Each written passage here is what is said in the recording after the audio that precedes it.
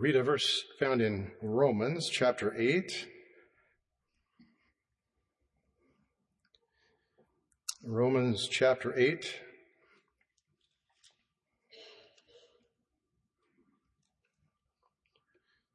And start at verse 12, 12 to 14. Therefore, brethren, we are debtors, not to the flesh, to live after the flesh. For if you live after the flesh, you shall die. But if you, through the Spirit, do mortify the deeds of the body, you shall live. For as many as are led by the Spirit of God, they are the sons of God. And I want to couple that with a verse found in Ezekiel chapter 47. This is Ezekiel's vision of the holy waters. And in verse 3, and when the man that had the line in his hand went forth eastward, he measured 1,000 cubits, and he brought me through the waters. We're glad we have a gospel that is alive, that is living, that we can follow. But this word follow means more than just following somebody. Certainly we want to follow God, and if we truly are a child of God, He has given us His Spirit in our hearts, changed us, changed our motives, our perspectives, our direction, our interests. He's done that, and if we will yield to the leading of His Spirit, He will guide us in a plain path. And we're glad that we have a gospel that operates like that. It's not just a belief system. It's not a set of rules and guidelines and regulations. It's a living way. A living way. And Jesus Himself opened that way. The Son of God opened that way for us. And so we can follow the precious Holy Spirit who will guide us into all truth, Jesus said. That was why it was so expedient for Him to go away, so He could send the Comforter. And the Holy Spirit would be sent not only to lead us and to guide us, but to live within us and direct us in a plain path and direct us into the deeper things of God as well. That word lead, or led rather, I guess we would expect that. Even as sinner, I suppose, if you were going to follow a leader of your religion, it would be expected that you would try to emulate him. But it's more than that. This word led is translated most often in the New Testament as brought. And the meaning in the original is to induce, to take a hold of, and bring. That word is used as brought. When Jesus told His disciples to go find the donkey that He was to ride into Jerusalem on that day before He was crucified, that word is translated brought. Well, we understand that, but it brings a different meaning when we're talking about being led by the Spirit of God. We're not just following, but we are giving Him a chance to induce us to the point of action. We are giving Him an opportunity to affect our hearts in such a way that we have to act. We are giving Him a chance to take a hold of us and bring us along. We're not just following from a distance. We're not just following somebody out there. There are a good many people that may be doing that. They want to follow, and they might say they're following, but they don't really want to be led. There's a difference. But here the message is, and the meaning is, that we have been induced by God. We are following the influence of His Spirit as the Holy Spirit works in our life. And He takes a hold of us and He leads us. We are not following a blind path. We're not following a maybe. We're not following a hope so. But we have assurance in our heart given to us by the Holy Spirit. We know who we are. We know where we stand. We know what God thinks of us, and that's important. And He'll tell us. We are not only led by the Spirit of God. We are controlled by the Spirit of God. We are induced by the Spirit of God. Now, that would imply yielding, wouldn't it? If we were going to allow the Lord to take us by the hand, as it were, and to lead us where He wants us to go, sometimes we might have something to say about that. I don't want to go over there. Or I want to stop right here. This is a good place to stop. And the Lord may say, that's not good for you. We're going to keep going. And we may say, I don't want to stop there. That's too difficult. But the Lord may say, you have something to learn. But we are yielding to Him. He takes a hold of us and He leads us. We're not just following. He has a hold of us, and He's leading us into the deeper things of God. We thank God it's a living gospel, and He will lead us right. We never have to wonder. We never have to question. Sometimes questions arise, no doubt about that. It's a trial of our faith, which is good for us. It's good for us to have to believe God when nothing else makes sense. when there's nothing else to support our faith, nothing else to support logic. Yet when we pray and we draw the closer to God, we find God's Spirit there witnessing to our soul. Just trust me. Yield to me. I will lead you. We thank God for that. A living gospel. The vision that Ezekiel saw of the holy waters was a wonderful vision indeed. And we see that Ezekiel was led by the man with the line in his hand. The Lord could have dropped him there to see that vision, just as he did 10 chapters earlier in Ezekiel 37. The Spirit of the Lord carried him and dropped him in the valley full of dry bones. But here we find the man leading him. What did he show him? He showed him where those holy waters were coming from. He showed him the throne. And then he showed him where they were going. And then he stood on the bank and he began to lead him out. I doubt Ezekiel would have had any desire to go out into the waters. He wouldn't have known why. He wouldn't have known what was there, but he was being led 1,000 cubits at a time. There was a purpose for this, and Ezekiel was being brought out into the deeper waters. This vision is indeed a vision of the gospel and the depths of the gospel and the power of the gospel as it reaches out to a lost world.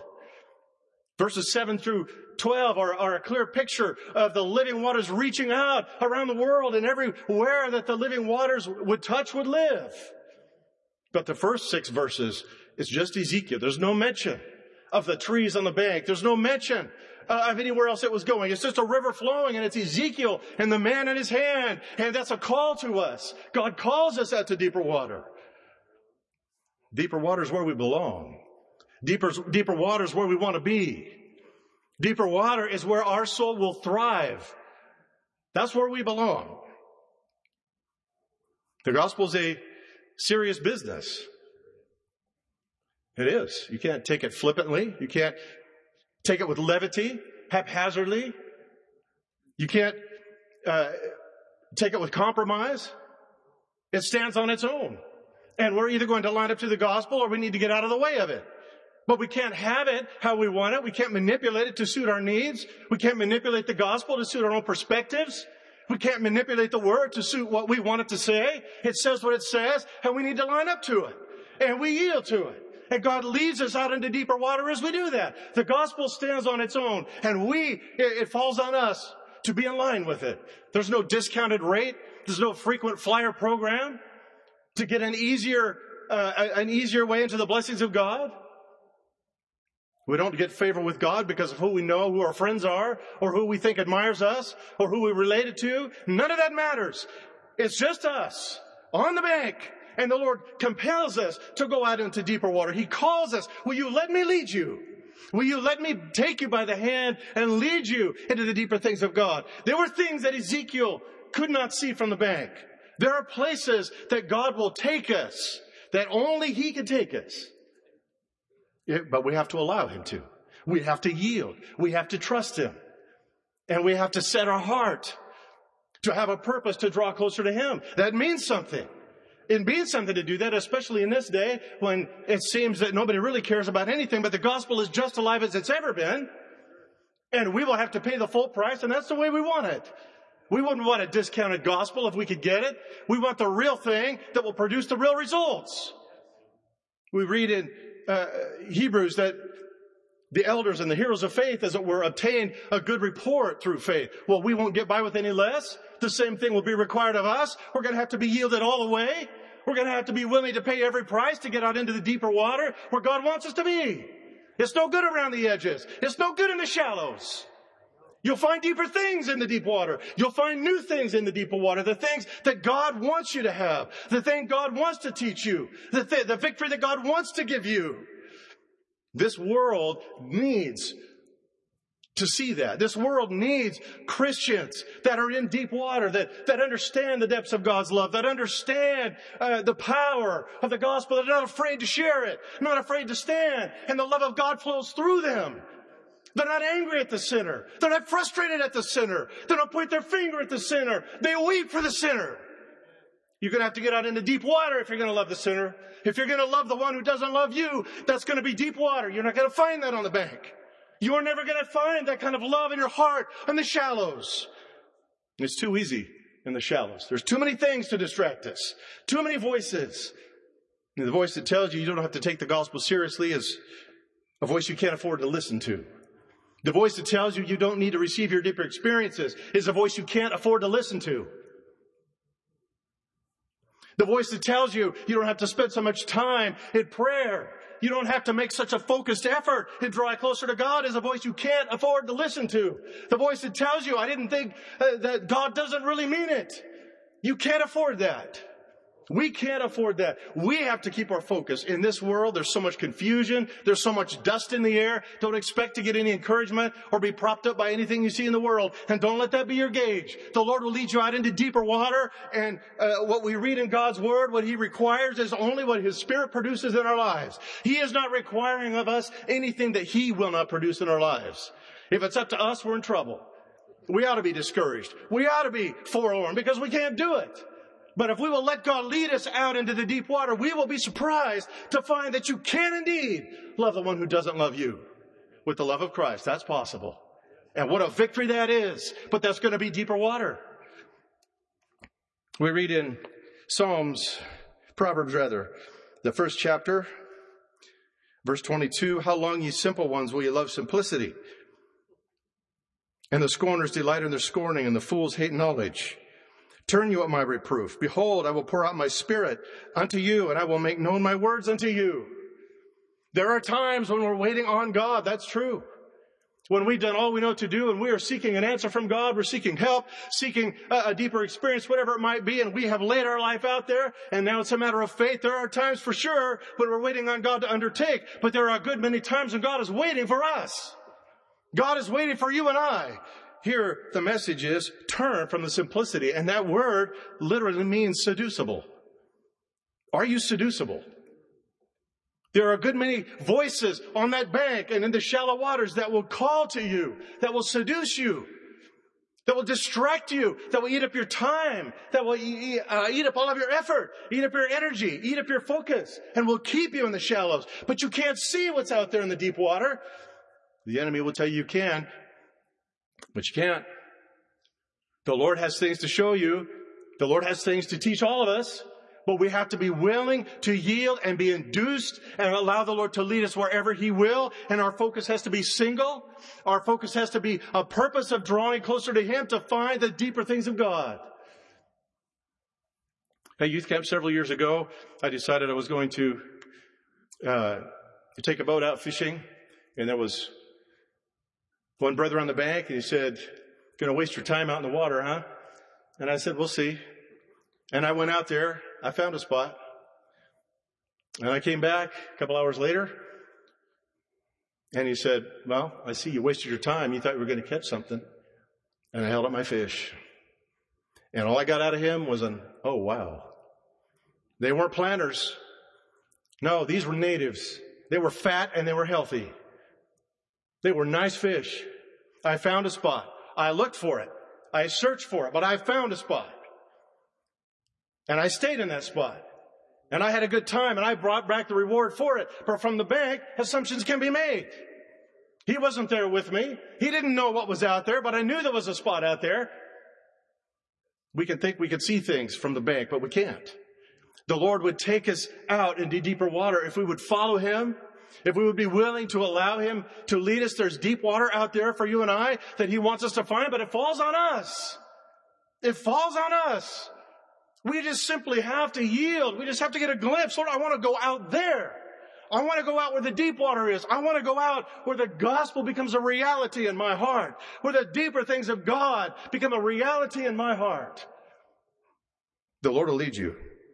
He will lead you out there. He will be faithful. The gospel is so precious, and it is a serious business. I can't think of anything more serious, can you? We will answer for what we've done with it. We will answer for what we've done with the gospel and the opportunities we've had. We will answer for how we've handled it. Yes, we will. Every one of us. I think about that parable of the man with the one talent he had buried in a napkin. And how his Lord came back, and the only excuse he offered was pretty lame. He was afraid of him. And I wonder if we could really, I realize that was a parable, if you could really look at that story, that account, I wonder if that man, we don't know what his purpose was. It might have been that he was indeed afraid of failing.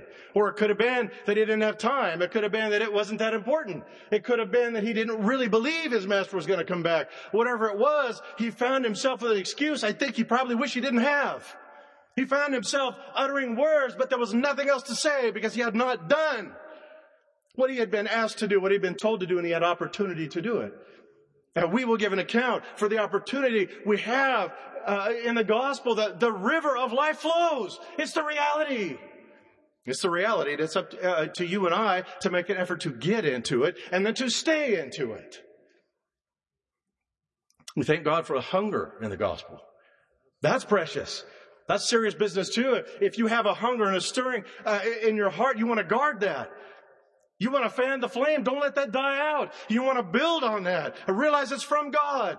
There's a reason that your heart has been stirred. There's a reason in the back of your mind you're thinking, I had to pray more. That's the Lord telling you that. That's the Lord drawing you. He's inducing you. I have deeper things to show you. I have prayers to answer in your life. There are things to do in your life.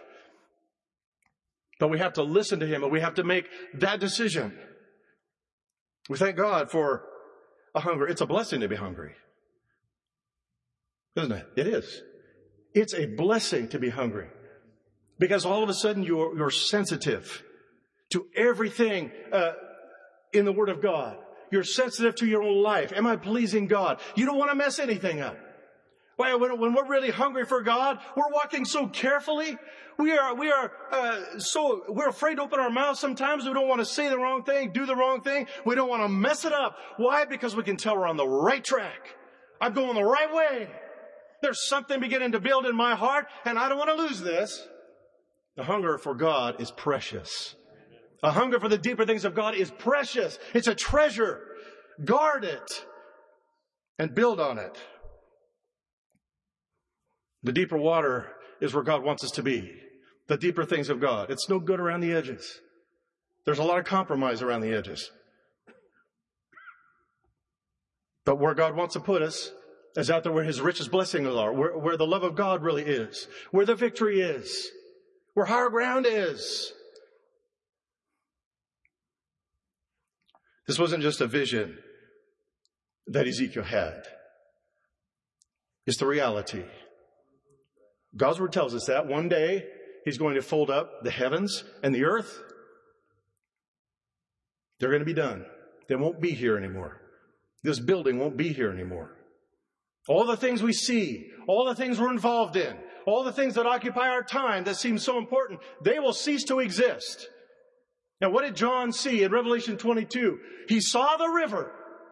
He saw the river of living water. He saw the throne. It's the reality. From the beginning of time and God's plan, that river has been flowing. And only those who are interested in getting into it, only those who will tell the Lord, I'll leave it all on the bank. Lord, get me out to deeper water. I don't care what I have to leave. I'll leave myself. I'll leave my hobbies. I'll leave my perspectives. I may lose the respect of this person or that person. It doesn't matter. Just get me out to deeper water. That's the reality. The river was still there. The throne was there. The rest of it will disappear. And how many ways can we be seduced? So easily to involve our time and even mess with our perspective a little bit. But it's the reality. And the river's there. The blessings are for whoever wants it. Sometimes we might have the idea that those who receive their baptism or have seem to walk close to God or whatever it might be, that we think, well, they're dispatched from heaven. That's only for a certain special few. No, those people decided they wanted to get out into deeper water. That's what that is. That's what you're seeing. Those people made a decision. That's all it is. Every one of us can be out in deeper water. Every one of us can understand what the fullness of the gospel really is. It's for all of us.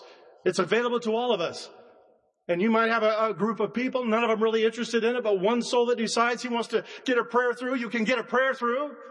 We ought to get a prayer through once in a while.